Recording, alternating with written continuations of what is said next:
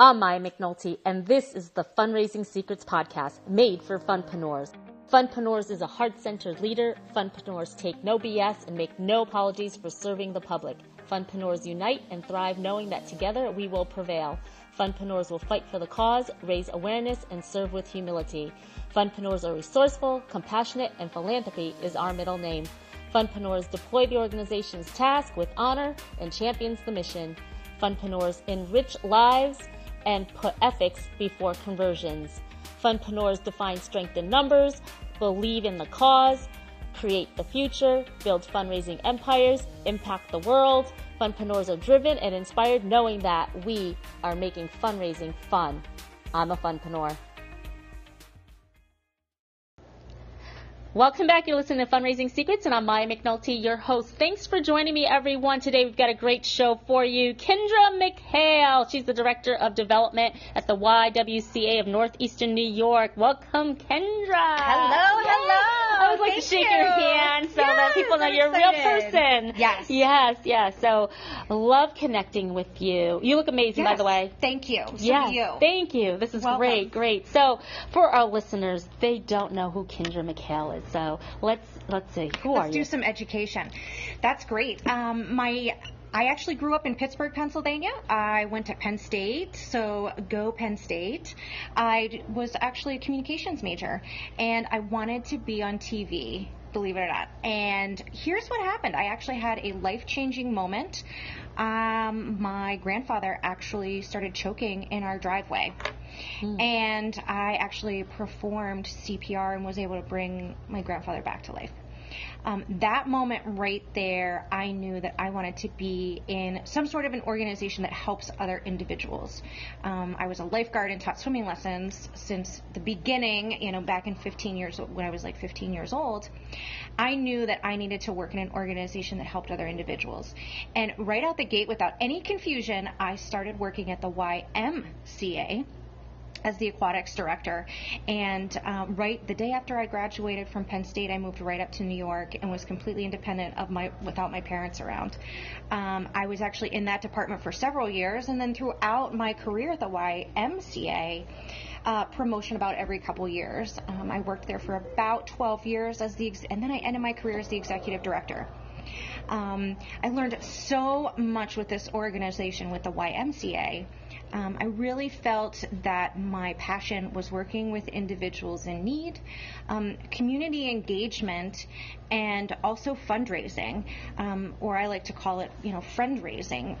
And took a couple years off to try to find, the other side of my life. So I tried some profit sales and marketing. And there was always something missing in my life, which led me right back to the YWCA, which is a completely separate and distinct organization from the YMCA. So the organization, if I may transition right into the YWCA, is based out of our facility. Is actually based out of the Stockade right here in Schenectady. And we have been in existence for 130 years, with our building being there for 90 years. It was first built by the GE wives. So believe it or not, the men would go to work. The wives, what would they do? They actually fundraise. It was their first fundraising commitment, and they raised $1 million to be able to build this beautiful building. And basically it was for social. The women wanted to swim. The women wanted to be in the gym. They wanted to have a place in the garden. They were home by themselves. If the men were working double shifts, they had an opportunity to stay at the YW.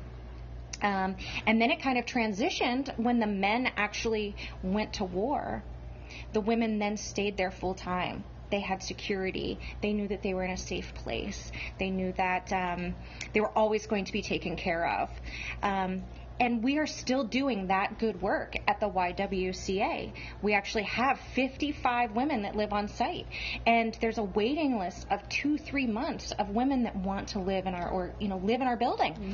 So each woman is given a small room. I like to consider it like a dorm room, mm-hmm. if you can envision that, with shared kitchen and shared bathrooms, and they pay rent, but it's for individuals or women that actually need that assistance with their rent. So it's very low income housing. At the YW now too, we also have an early learning center at the bottom of our facility, the garden level we call it, and they've actually received so many awards over these last few years, and it's really like the best kept secret of the organization. We take youth 3 months up until they're their school age level, and we actually have waiting lists in those programs as well. And then lastly, more recently, and I say recently over like the last 20 years or so, we have taken on this huge piece of our mission, which is the domestic violence awareness and everything that comes along with those pieces. So our mission is empowering women and eliminating racism. And we are trying to fill those gaps for those women. So we have shelters throughout Schenectady County. We actually have some locations right on site for women that need to be transitional with families. And again, we have apartments out in the community where we also, leave these women in an undisclosed location where they can feel safe. And really, truly, we are providing transitional programming, income assistance, whatever these women need to help get themselves back on their feet. That's amazing. You're doing such a great job, too. And this is a new role for you at the Director of Development over at the YWCA, because you had said you were at the YM. Yes. How many women are you serving? Well, I will give you some stats here. Last year alone, we provided 18,965 units of services. So what that means then is we gave... Each service is considered a unit. So 480 women and children went through our actual program. 659 of those units were domestic violence phone calls. We've provided over 3,000 counseling sessions. And we also have started a high-risk program where we work with the Schenectady County Sheriff's Department, and we have 39 high-risk cases that our staff and the sheriffs, judges, local attorneys are really digging in and trying to help these individuals. Amazing. How long do the women stay and live over at the YWCA? Great question. Actually, it's ideal that it's a transitional housing, so we have individuals stay as little as 3 months. However, we do have one individual that has been there for 20 years. This really truly becomes their home. So 20 years, are they taking on a leadership role to help educate or assist other women, or is it just because it's low rent and It's a mixture of both, and really they become connected so much with the staff. We become their family. They don't have family. We're a great support system for them. They take new individuals that come into our building, take them under their wing. So to answer your question, yes, they play so many roles with newer individuals, and yes, the rent does help as well, but we really truly have become a family to them. Yeah, that's amazing. So let's talk about the Y, because there are a lot of other organizations out there, and people will donate where they feel more connected to the cause. So the YWCA, you're helping to eliminate racism, empowering women. I think that's a beautiful mission. So community, talk about the community of the people, the women, your staff.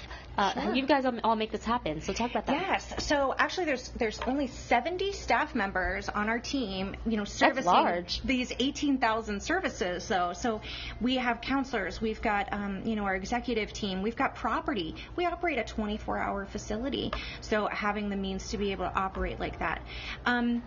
Individuals that we truly connect with are individuals that are now recognizing women in these leadership roles and helping other women, not by being catty, but being uplifting and empowering them to be successful on their own. We need to come together not only as individuals in the community, but as organizations partnering to recognize that women are truly important and that we need to be embracing them and lifting them up. How does one qualify to be in your organization to have housing? Great question. There's many different factors. However, what I would truly recommend anyone to do is contact our direct team or our direct number at our facility, because again, there's a multitude and yet flexible scale that we work with to be able to find the right services for an individual. Now, do these women that come in, how about medical? Do they have insurance?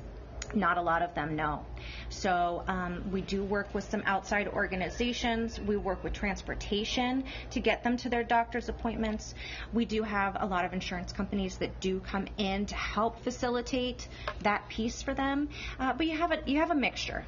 You have a mixture of individuals. Yeah, so tell us why would an organization or sponsor, let's talk about sponsorship, Sure. get involved with your organization to, I know the mission is great, right? Nobody wants to be a racist, and, we want to end that, right? And yes. we want to empower women as much as we want to empower women and children and men. But you're unique, and it is just for women, and I love the story that you brought up with the General Electric, because I'm from Schenectady, New York, and I know we have over 7,000 people listening to this podcast on Fundraising Secrets, and GE is, we bring good things to life, and if you have a light bulb or a refrigerator, you probably have a General Electric appliance or something in your home that is made from General Electric. That's our hometown, and these guys are literally a stone throw from that building. Yes. And so it's great that you brought up the wives that were the wives of these engineers that brought up all this infrastructure. So really cool. But if it, as an organization, wanted to get involved, yes. Yeah, absolutely. I mean, the direct point of contact would be myself. Again, the development director. I'm kind of spearheading, all of our new and rejuvenized partnerships and corporate sponsors.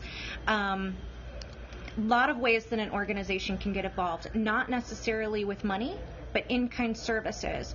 A lot of these individuals need new clothes. We want to help them get to interviews and get a job. We need suits, we need shoes, we need sheets for their beds. So basically, take yourself and start from scratch, and you have nothing. And here we are providing that. Yeah, even toiletries, right? That's yes. really important as well. Feminine care, yes. very, very important. Winter coats, foods. We do not have a pantry per se, but the women do truly appreciate fresh foods that come into our facility. They don't necessarily have access to those fresh foods. So I'm glad you brought that up, and I also want to know, you're not the regional food bank, so you don't want strange people just dropping food right. off. So this does have to go through the director. They're located at 44 Washington Ave in Schenectady, New York, 12305. I'm giving you the zip code only because sometimes our listeners like to write checks to our nonprofits and mail them to them. So YWCA of Northeastern New York, 44 Washington Ave in Schenectady, New York, 12305. You certainly can get more information at www.ywca-neny.org. Then again, that's www.ywca-neny.org. And so if you guys are interested in attending an event, are you hosting any events? Yes, and what a great transition. Actually, October is our Domestic Violence Awareness Month. There are several events throughout the course of that month that individuals and or companies can partner with us on. Actually, what's very exciting is the celebratory event itself is actually a march through the historic district to the Stockade, which is a celebration of all the good work that the YW does do in the community, and that there is a need out there. So it's a great event. If anyone is interested, please feel free to look at our website, or you can reach out to me directly. Yeah, fantastic. All right, everyone, this is Maya McNulty, Fundraising Secrets. Hey, my friends actually call me the Fundraising Maverick, and I'm also hosting an event called the Fundraising Secrets Mastery Event. And if you can go to www.fundraisingsecrets.org, get your ticket and attend this event. You'll be able to visit our hometown, Schenectady, New York. Actually, Kendra McHale will be there as well, so you get to meet her in person. Yes, yes. So, guys, if you like this content, like it, subscribe, rate us on Apple Podcasts, share it with a friend, tag your organization. We so appreciate you. Thank you so much for listening. I'm Maya McNulty. I maximize fundraising by thinking like an entrepreneur. We'll catch you next time. Want more great content? head on over to our Facebook page, Fundraising Secrets. Don't forget to subscribe and rate our podcast. Thank you for sharing this episode, and we'll catch you next time on Making Fundraising Fun Again. This is the podcast Fundraising Secrets, and I'm Maya McNulty.